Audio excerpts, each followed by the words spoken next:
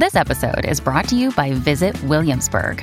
In Williamsburg, Virginia, there's never too much of a good thing. Whether you're a foodie, a golfer, a history buff, a shopaholic, an outdoor enthusiast, or a thrill seeker, you'll find what you came for here and more. So ask yourself, what is it you want? Discover Williamsburg and plan your trip at visitwilliamsburg.com.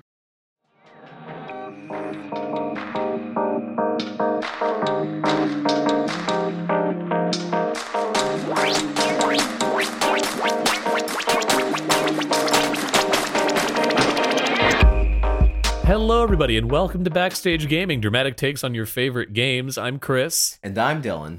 And welcome back to our, at this point, biannual podcast. We're getting back into the swing of things. I apologize for the lack of update over the last few months.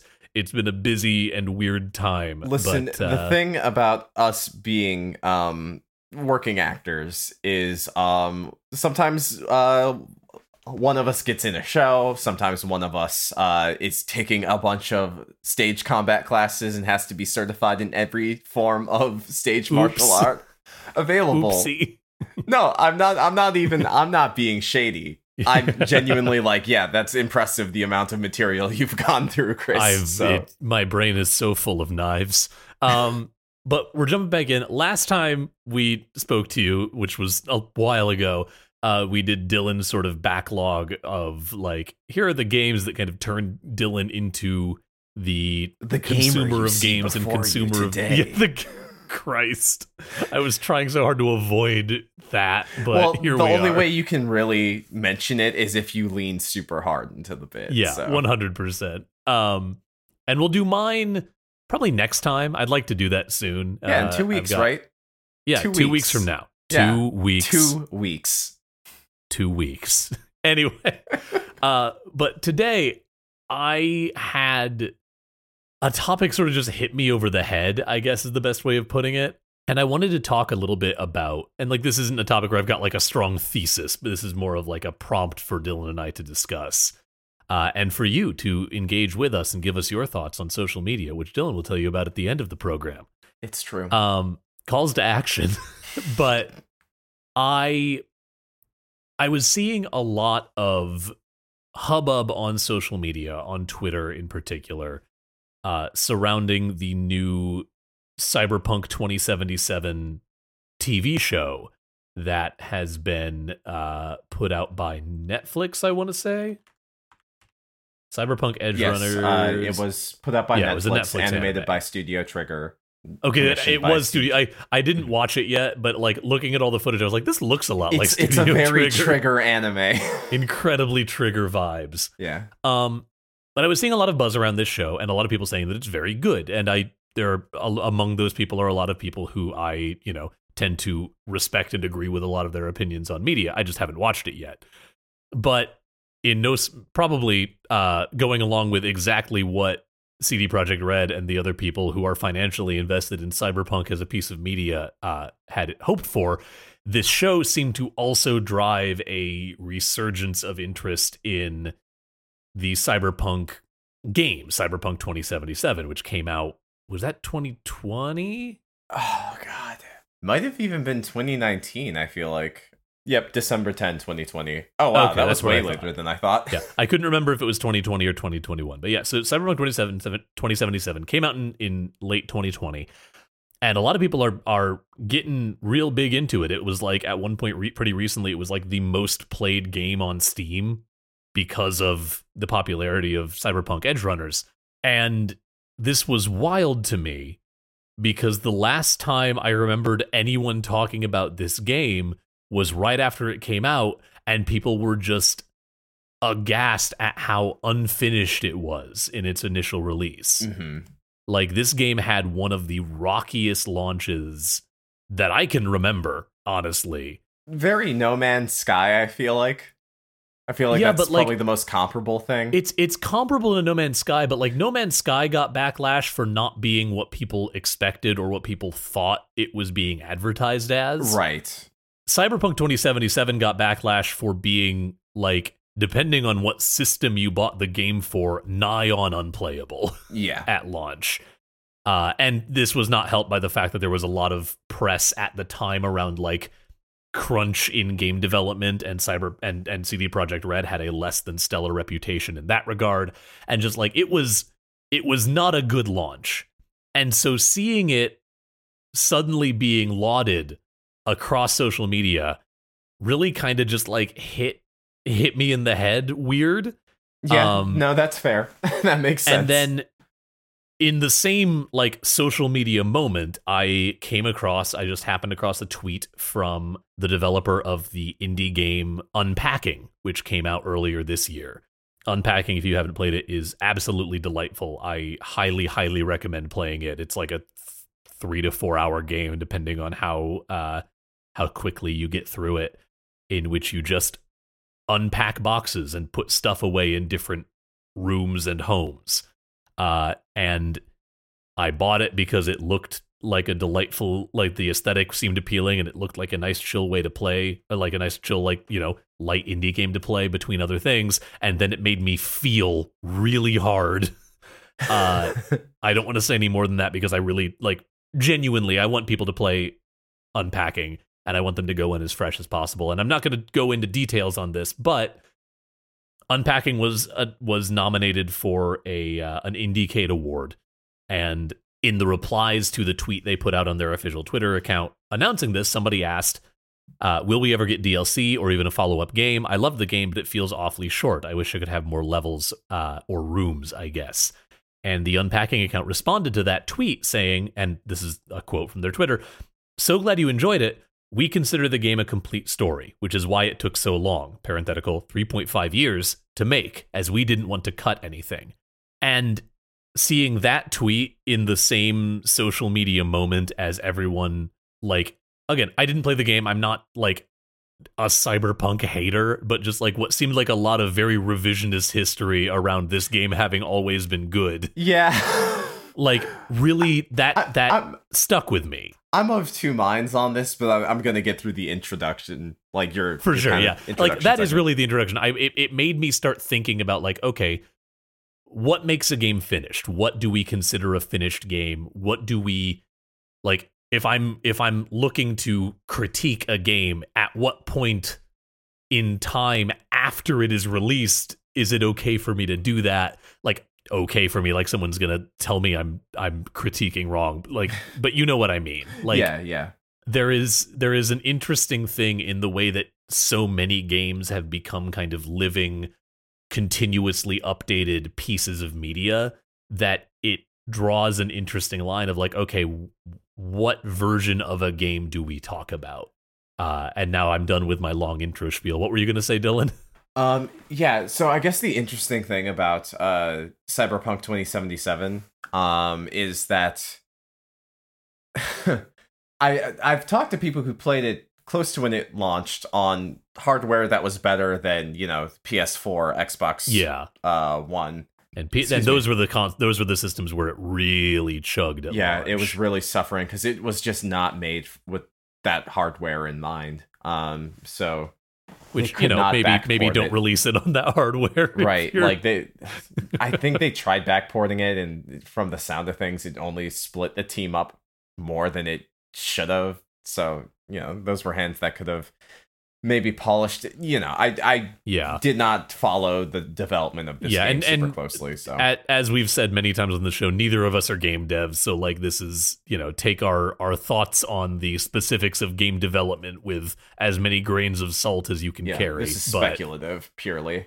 But yeah, so I mean, I've talked to a friend who played the game, and I've seen a couple video essays by people who played the game and enjoyed it, and it kind of seemed to boil down to, despite the glitches and some of the half-baked consideration in game design, like, the setting is great, it's pretty well realized, and the story is pretty good. And I guess if that's what you're looking for in a game, then if it hits all those marks, then I guess you could, with a heavy question mark, argue that Cyberpunk 2077 was always good. Yeah. However, I feel like that's kind of overlooking a bunch of elephants in the room. An entire circus worth. Yeah, actually, that's a good way to put it.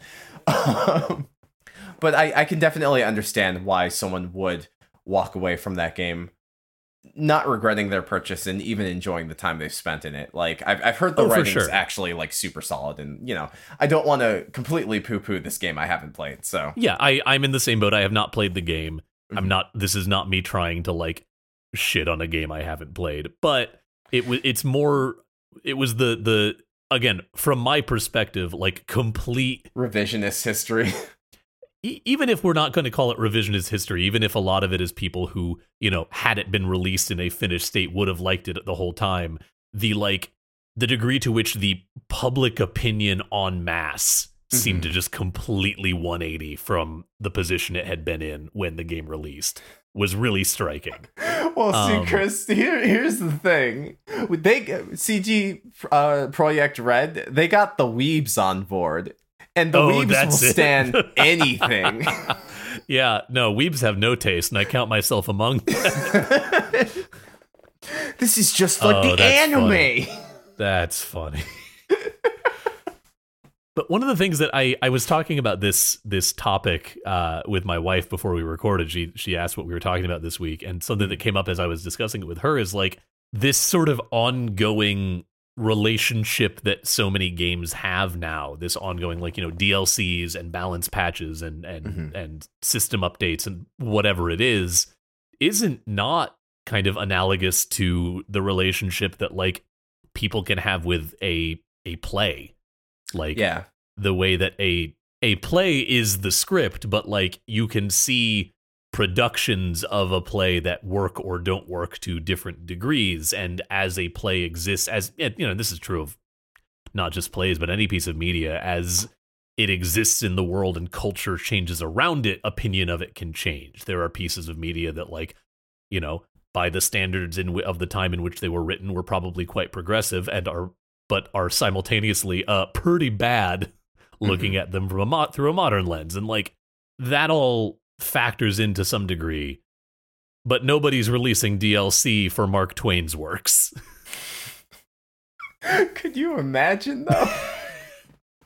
All right, y'all, this is my Huckleberry's Finn speed run. I've unlocked some new strats. Any percent Huck Finn. So, listen. This is my glitchless Mary Shelley full bibliography run. Listen, so the only thing you really need to do to get to the end of Huckleberry Finn is, actually, I don't remember how Huckleberry Finn ends.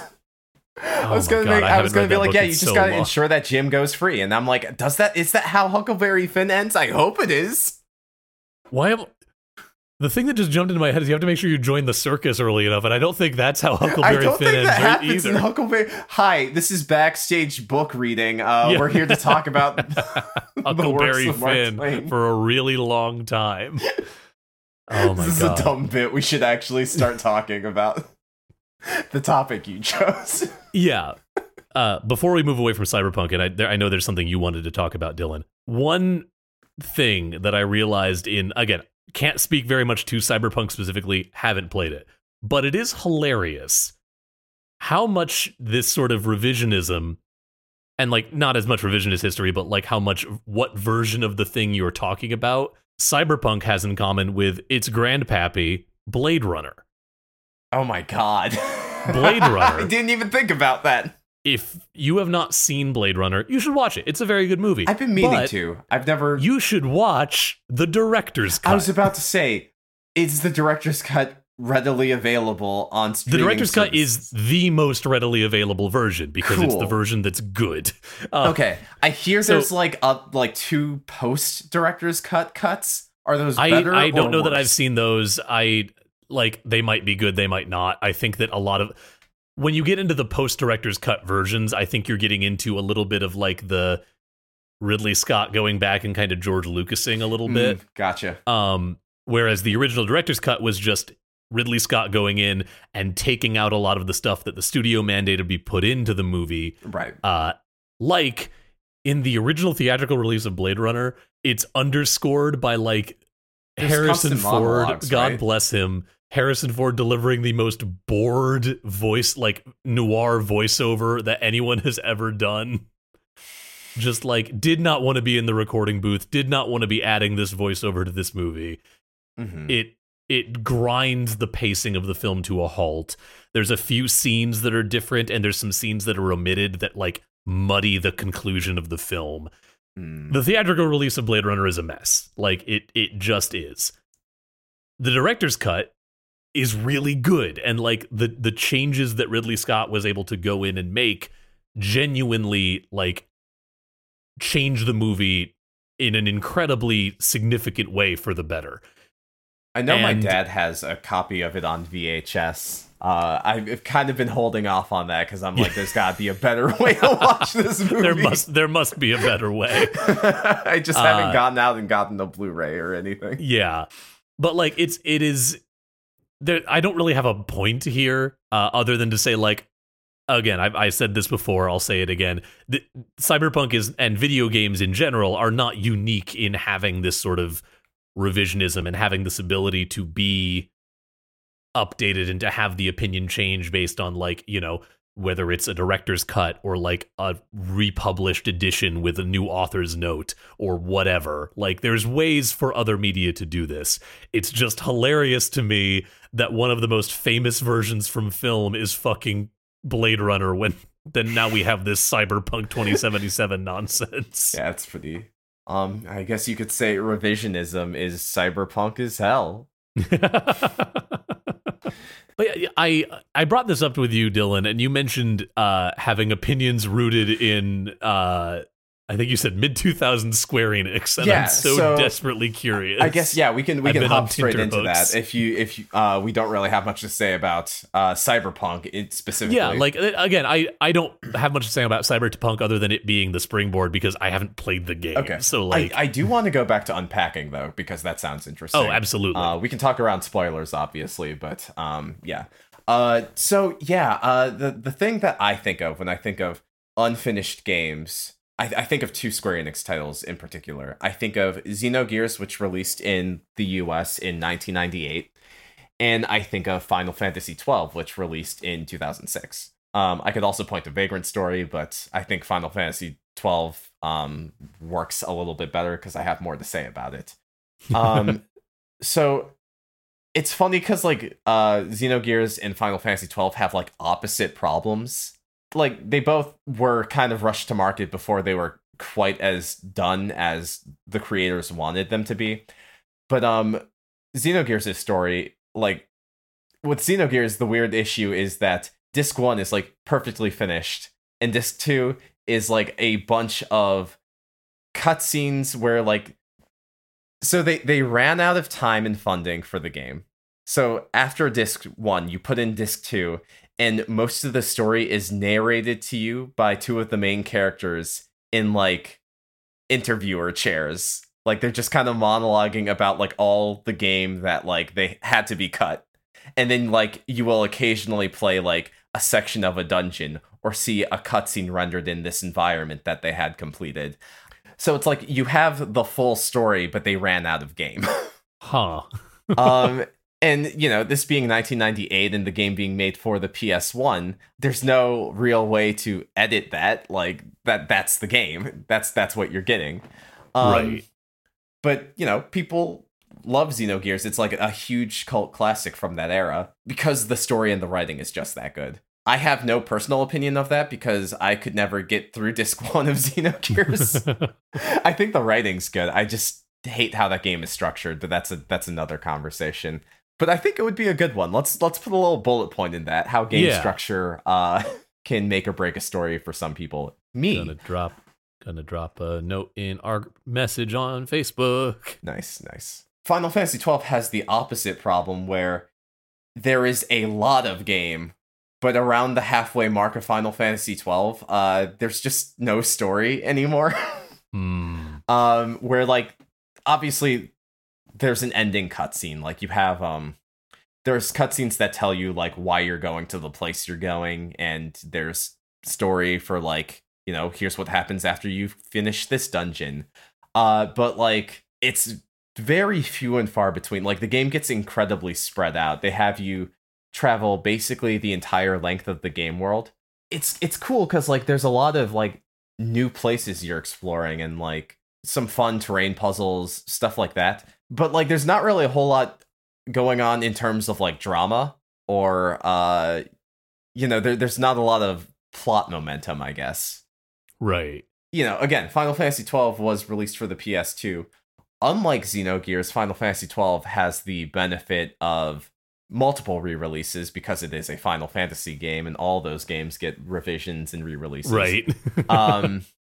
But, like, the big revision to Final Fantasy XII wasn't with that incompleteness. It was a restructuring of the game's character progression systems. So how you level up, how, like, what abilities characters can learn, stuff like that. Which does effectively change it into a different game mechanically, but, like, it still has that same feeling of incompleteness to it. Gotcha. And I guess it's interesting because Xenogears, the game just kind of stops, but it has because it takes the time to explain everything that's going on with the interpersonal drama of the characters and, like, the plot and the lore and all that stuff. Xenogears also had, like, an art book, an Ultimania, which is basically Square Enix for this is an encyclopedia on the game that details some either cut concepts or just documents about, like, the planning phases, and it's behind the scenes stuff. Gotcha. Yeah.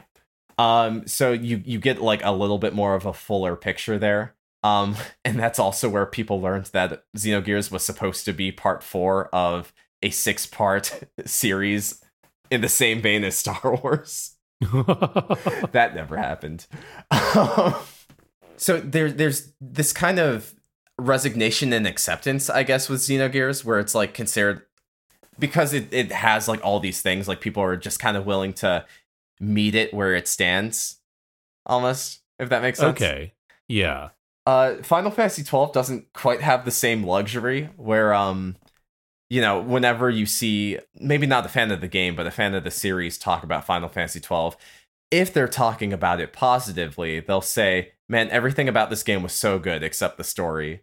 But it's like, I don't know, man. I feel like that's kind of a reductive way to look at it, because it's like, if we can make peace with all the cut stuff from Xenogears and, like, make peace with the finished product that we got, I think Final Fantasy XII could merit that same courtesy, if that makes sense. Yeah.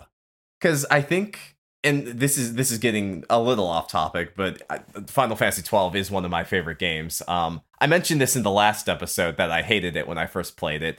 I was supposed to finish that off with, then I went back to it and loved it. And that was the apotheosis of the entire story I was trying to tell. I fucked that up. Sorry. Yeah, that's one of the... I really like that we do this show kind of off the cuff a lot of the time, and, like, I might have a couple of notes, but generally this is, like, pretty conversational. But it does mean that sometimes we finish recording and an hour passes and one of us is messaged the other like, fuck, I completely forgot to, like, finish this point. Right. I mean, it is what it is. I was able to, when you pitched this episode idea, I was like, all right, it's my time to shine. I can fit this in. I can get there. I can get there. Yeah, so, but I think, like, in its incompleteness, Final Fantasy XII, for people who don't know, I'm not going to go into a full plot synopsis. I feel like thematically it is a story about disappointment and about things not going your way. And I feel like a lot of Final Fantasy stories, every scene kind of goes yes and. There's a lot of scenes in Final Fantasy XII where the party is told no because. And so a lot of the game is them just kind of going from place to place, looking for a way to solve the problem that they're trying to solve and not being able to do it.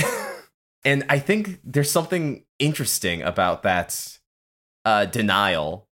And I think Final Fantasy XII is kind of an anti-story, for lack of a better term. Right. It is so, the text is so much more about, like, the world being greater than the scope of a few chosen people. Right. So I think in that way, the emptiness of the latter half of Final Fantasy XII kind of works to its favor. Yeah, Mhm. I dig that. Yeah. And I think that your point, to your point about like people saying, you know, I love it, but for the story. Mhm. I think I want to just specify that, like, I think it's okay to have that kind of relationship with a piece of media. Oh, Like, there's plenty absolutely. of games that I like, except for, you know, XYZ elements of them. Yeah, absolutely. I think that's pretty normal and you know, a very reasonable way to engage with media that you like, because not everything is going to hit on every cylinder. Yeah. But it is interesting to note that that is like the thing that people who like this game say. And I Right. think that I think that all of the stuff you just brought up is really interesting, and I like this idea of an anti-story. Yeah, I guess it's just like, I feel like I guess it's just kind of it's a bummer to me that the conversation kind of begins and ends there, because I feel like Right, there is a right. lot of discussion to be had about like obviously the story being so empty isn't a deliberate choice. Like there was a troubled development. They did have to Mhm. cut some corners to get it to market, and you know, all that stuff. But I do think that, like, as it stands, like, we can look at it as its own incomplete work and try to tangle something together. And maybe that's just me being too much of a stand for this game. Like, I'm not gonna front. Like, I am biased, obviously. Sure. Um, but I guess, you know, it's just kind of this thing of like, yes, so this game's incomplete. What can we put into it? Not in a literal, like, material sense, but what can we put into it in an intellectual sense? To be self-aggrandizing. But, you know, like, what, like, we can make something of this, and I think everybody, like, you know, for any game, like, we have the ability and the power to, like, try to make something out of something that feels incomplete.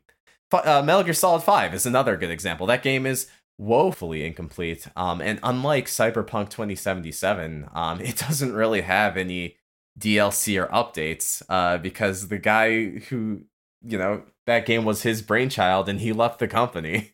Yeah. But it's like, even though, like, it's an incomplete game and it doesn't quite satisfy, and I personally have trouble playing it just because I find the user interface to be infuriating. I still think there's, like, interesting discussion points about, like I guess it's like, I feel like the current gaming discourse is, if the game isn't perfect, if the game isn't getting 9s or 10s, you know, on the Yeah, Metacritic. pick your game criticism source of choice. Yeah, if you really kind of get all your opinions from Metacritic, like, what are you actually bringing to the table in the discussion around this game? Because it's like, you don't have to think it's perfect, but I feel like you might have, like, your own experience that you can bring to the table. And this isn't quite the same topic that you originally brought up, Chris, but this has been something that's been weighing on my mind, where it's like, That's very fair, and I think that is worth talking about, because like we don't consume media in a vacuum. right. Like, what any one of us likes or doesn't like as far as the media they consume is super heavily influenced by, like, stuff that you are bringing from your experiences and your biases and, you know, all of these other things to that session, to that movie theater, to that book, to whatever it is. And it's not, that is something that critics bring to the table. Critics are not unbiased sources of, like, this is good or this is not. Right.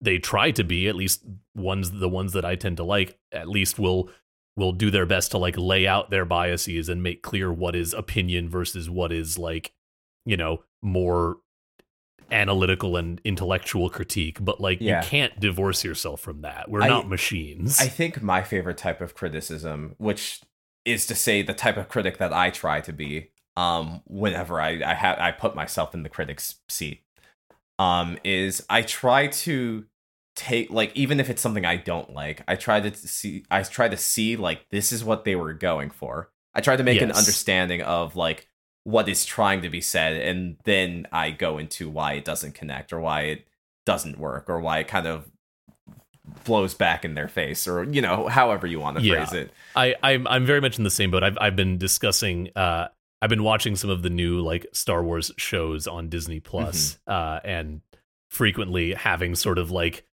quick or sometimes not so quick message, like text conversations about them with our friend Brennan, and generally like sort of airing my grievances as I'm doing this. And I do my very best to separate out what is I don't think this worked and what is this isn't how I would have done it.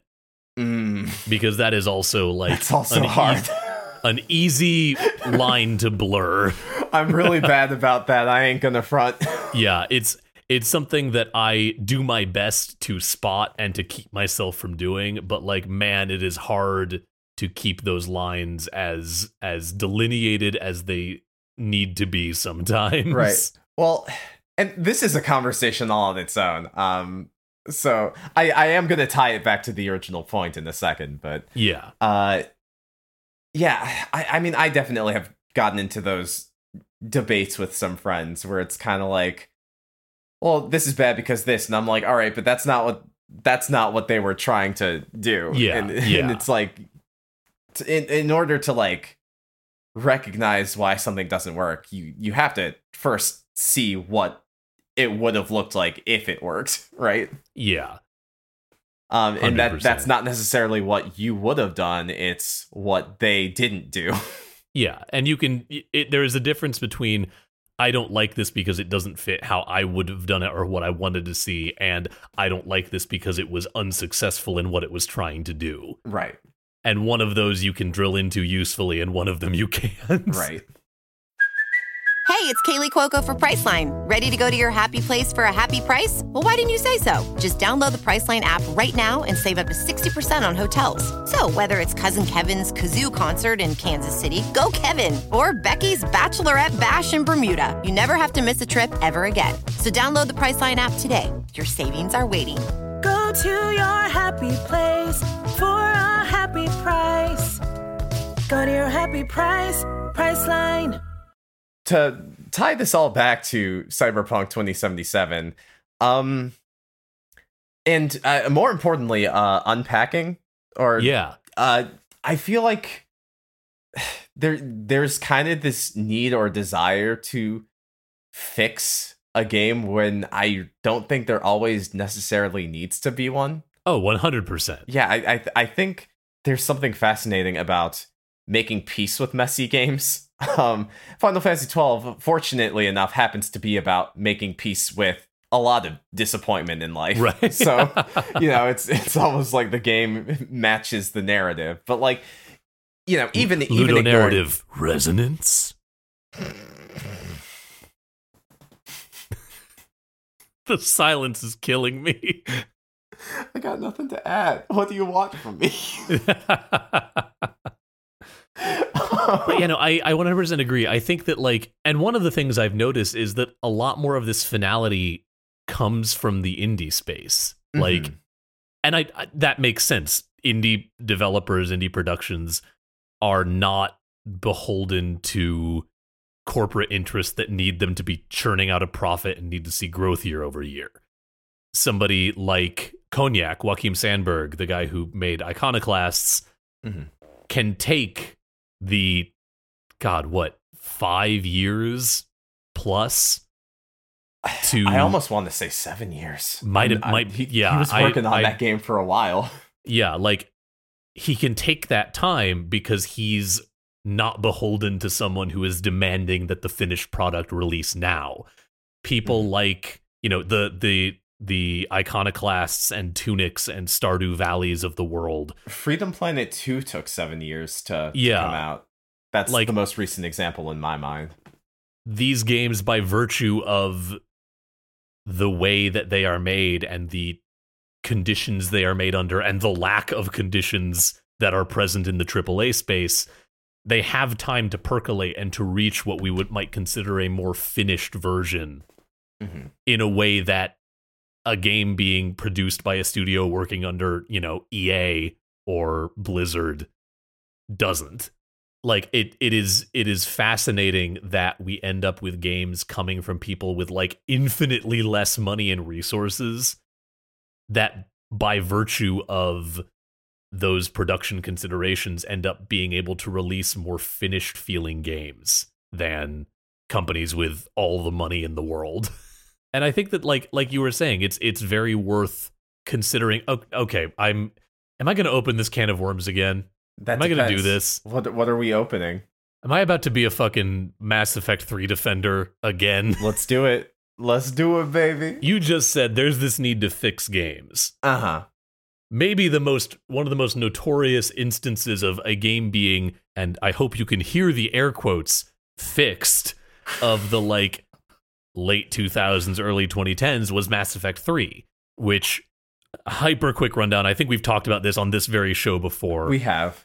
I the don't Mass remember Effect the details, series, though, so yeah, their whole running shtick was decisions you make in one game carry over to the next. This was one of the first game series that like did that on a big scale. And so Mass Effect 3, it was coming down as like, wow, there's like 2 games worth of decision points that they're going to have to tie in together. And overall, they did a very good job. There's a lot of very cool ways that choices you made in previous games can come back and impact the way that the story plays out in the third game. But people lost their collective fucking gourd because the final outcome, the final ending of the game that you get really only came down to the last choice that you make. And people felt like that was a betrayal of the promise that BioWare was making throughout this series about the way that the story would play out. And I'm not here to tell anyone that the way they feel about a piece of media is invalid. However, the outrage about this, to my mind, was so dumb because, like, of course they're not going to have 87 quintillion different endings for all of that, take into account all of the different choices you could possibly have made over the, depending on how long you take to play one of these games, maybe 60, maybe a couple hundred hours of gameplay that you've put into the series. Of course, there was going to have to be some shortcutting. And I thought, and maybe this makes me weird, but I thought that letting you have a very clear, you get to make the final choice moment was honestly a really good way to put a button on the story and not have you have to sit there and think about like, okay, what are all the things I did that led me to this point? But nobody else thought that way, apparently, because everyone got angry and BioWare put out a fucking like Lion King 1.5 Redux DLC that changed the way the whole ending played out. And I couldn't tell you the details because it's been a decade or God. Yeah, close to a decade. Yeah, it's and I don't think I ever like played through it again to see the DLC ending. So like I couldn't tell you if it's better or not. I just think the fact that they did it is stupid. Yeah. Because and again, I am not trying to poo-poo anybody's opinions. Right. They are valid. The way that you engage with media is valid. I'm not here to shit on you if you are somebody who really didn't like the way that it handled that ending. I am. Dylan is the bad cop in the room right now. No, I mean, like, again, Chris had the good point with the Final Fantasy 12 earlier. Like, it's all right to not like things or to like be disappointed with something. Like, I'm not gonna be like, you shouldn't be disappointed with Final Fantasy 12 because the point is to be that's stupid. Like, no, you're disappointed. Good, that's what they wanted. No, like that's never that's such a reductive way to look at things. But I guess I think I feel like we have a tendency to toss things in the garbage way too quickly when it's not perfect, right? Yeah, or to start demanding that it be fixed by the people who just put out the game. Like, again, see the No Man's Sky thing. And again, I appreciate that No Man's Sky did not have a great launch and was not like a supremely well-polished game at launch. But so much of the backlash to that was similarly like, people had the impression that it was going to that game was going to be something that it wasn't at launch, and it was not people being mad at what the game was, it was them being mad at what it wasn't, in a way that I found very off-putting in the immediate aftermath. And if if you want more details about that, I'm sure there's think pieces online. We don't have time to get deep into the No Man's Sky nonsense too. Right. But I find that kind of stuff very frustrating, and I'm with you. We're kind of circling the same point now, but I really wish that there was more of a willingness to meet games at where they are, warts and all, than expecting hot fixes and updates to be as like a matter of course. And maybe that means that more people end up with more games they don't like, but like, I don't know. It's good to be exposed to media that you don't love. It's good to not only buy games that get 9.5 on Metacritic. Right. Eat your vegetables. So, Chris, when are you going to play Cyberpunk 2077? I don't know. I would be lying if I told you I hadn't been considering it, given all of the social media buzz it's getting. Mm-hmm. And like, I have heard nothing but good things in the last week. But also, I don't know that I want to support, like, there's plenty of other stuff that went into the making of that game, like crunch and like some pretty grody transphobic advertising, and like that was that's something I haven't seen people relitigating in the last week and a half. I was about to say, I thought I saw something about, maybe I'm getting my wires crossed with another game developer. Don't want to go too deep down that hole. But I could have sworn I saw something about them dialing it back or like fixing it somehow. Yeah. But I could be wrong. I don't follow this game super closely. I haven't either. This is all, and a lot of my opinion here is based on, the launch 2 years ago. So yeah. But grain I of guess, salt there. So I guess it's like, when is the game finished? I mean, I guess that's the thing, right? We exist at a time now where like games are in a constant state of updates, and eventually it comes to a time where it finishes. But honestly, I think it's like you said earlier, like a game kind of, your read of a game depends on the time and place you were at when you played it. So it's like, if you didn't like Cyberpunk 2077, enjoyed the anime, but still have no desire to go back to that game, who's to tell you that you didn't play Cyberpunk 2077? Yeah, 100%. Yeah.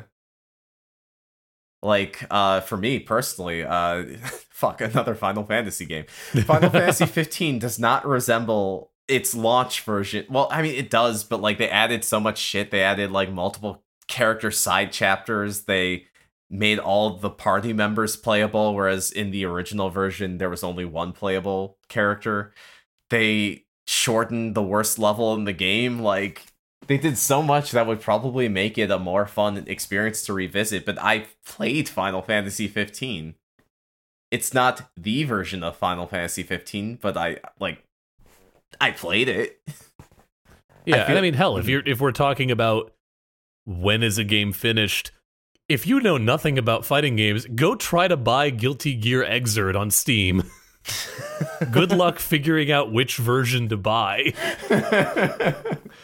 Like, this is not a new thing, and it is not a thing that is exclusive to games I don't like. There are plenty of games I really do like that. Hey Chris, when did the last version of Street Fighter 2 come out? God, don't ask me these questions. I just want to hear what you think. Street Fighter 2? Yeah. Just guess. Just throw out the year. I'm going to throw out a guess. I'm going to say 2015, which is altogether too late. 2018, baby! Fuck me. So anyway, wait. No, wait. I'm sorry. 1 sec. That might technically be wrong. That was the collection that I was thinking of. But there was a version that got released on Switch that we have to count as a new version because they added Violent Ken. Oh my god. Which means that is the last edition of Street Fighter 2. Anyway, I guess we're getting to wrap up point, and the button I'd like to leave you on is, I really like it. It was genuinely kind of heartwarming to me to see that tweet from the Unpacking developer saying that the game as it exists is the game that they wanted it to be, and that they don't intend to do more with it. I love that. I wish that everyone working in hell, not just games, but like creative media in general had the power to do that all the time. Right. And I wish I really treasure the games that get to come out that had the ability to be their most finished and most polished version for the people that bought it day one. I think that is something that has fallen by the wayside as DLC and updates and patches have become more and more a part of like how games are made. And those things have their place, and they are a net good. I'm not going to tell you that like people shouldn't be able to fix bugs that pop up after launch. That is a good thing, unless you're a speedrunner, I guess. But I don't know. It's an interesting like sea change that has happened in gaming as a whole, and so it makes me happy when I get to see people that get to do it the way that they want to do it, and that's the whole story. Yeah, it's probably a good time to wrap up. All right, well, I hope that you enjoyed this. We got a little navel-gazy, but that is our way. I mean, Chris, this is a podcast ostensibly about video games, but we are artists. Like, I don't know how to tell you. We're not going to avoid navel-gazing. This is just the brand. Yeah, and I love it. I wouldn't have it any other way. And I hope that that's the same for you. I hope you enjoyed listening to us. We will be back in 2 goddamn weeks. 2 weeks. Set your fucking clock by it. Your 2-week clock that you have. Hit the bell notification. God damn it. Anyway, thank you for listening to this episode of Backstage Gaming. I hope you enjoyed it. If you want to know more about us or find out more about what we do or reach out to us directly, our website is bsgpod.com. And God, it's been so long since I've done this. What else do I usually do at this point? Oh, I tell you that you can find us on Apple Podcasts, on Spotify, on the Google Play Store, wherever you get your podcasts, your podcatcher of choice. And if that podcatcher or service allows you to leave a rating or review, we just ask that you maybe consider doing that and letting other people in your life that you think would like our show know about it. Word of mouth is the best advertising, and we don't pay for any other kind of advertising. So, that kind of stuff really goes a long way to helping us grow, and we deserve that now that we're going to be back on our bullshit. We will actually earn that growth. Hey, Dylan, what about social media? Yeah, if you want to hit us up on social media, you can find us on Twitter and on Facebook. On Twitter, our handle is @BSG_cast. And to help us grow, the growth that we have tried to earn. And we'll be trying harder again. Listen, you can use that hashtag BSGpod, but you can also use the hashtag BSGpod is back, baby! Yeah! God. Also... All right. Also, a huge thanks to our friend Brendan French for the key art he has provided our show with. If you dig his stuff, you can check out more of it on his Squarespace at brennan-french.squarespace.com. You can also find him on Instagram.com/BrennanFrenchArts or on Twitter, where his handle is @Brennan_French. You should also go check out our friend BioQuery. He's the musician behind our theme song, .Sound Radio Volume 1 Instrumentality. If you like that, you can check out the rest of his music at soundcloud.com/BioQuery. That's soundcloud.com/BIOQUERY, or by searching for BioQuery on Spotify. Thank you, as always, to the HP Video Game Podcast Network for having us on the network despite our long truancy. If you like our show, you're sure to like some of theirs, so go check them out being retweeted at HPVG Pod Network on Twitter. And thank you to our patrons for their undying patience.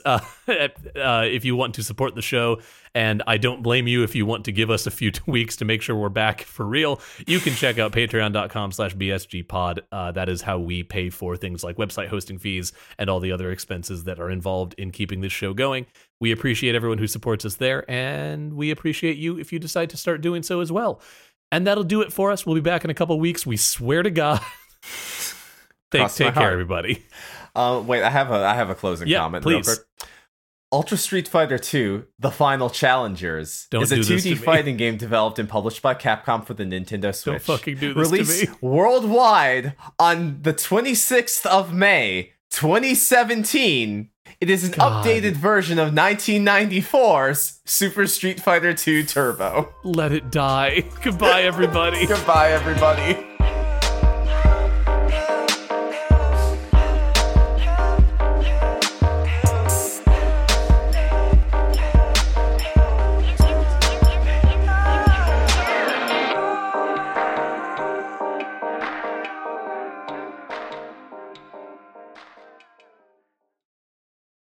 Our kids have said to us since we moved to Minnesota, we are far more active than we've ever been anywhere else we've ever lived.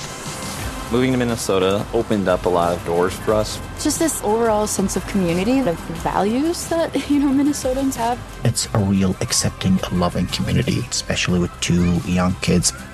See what makes Minnesota the star of the North. New residents share why they love calling it home at exploreminnesota.com/live.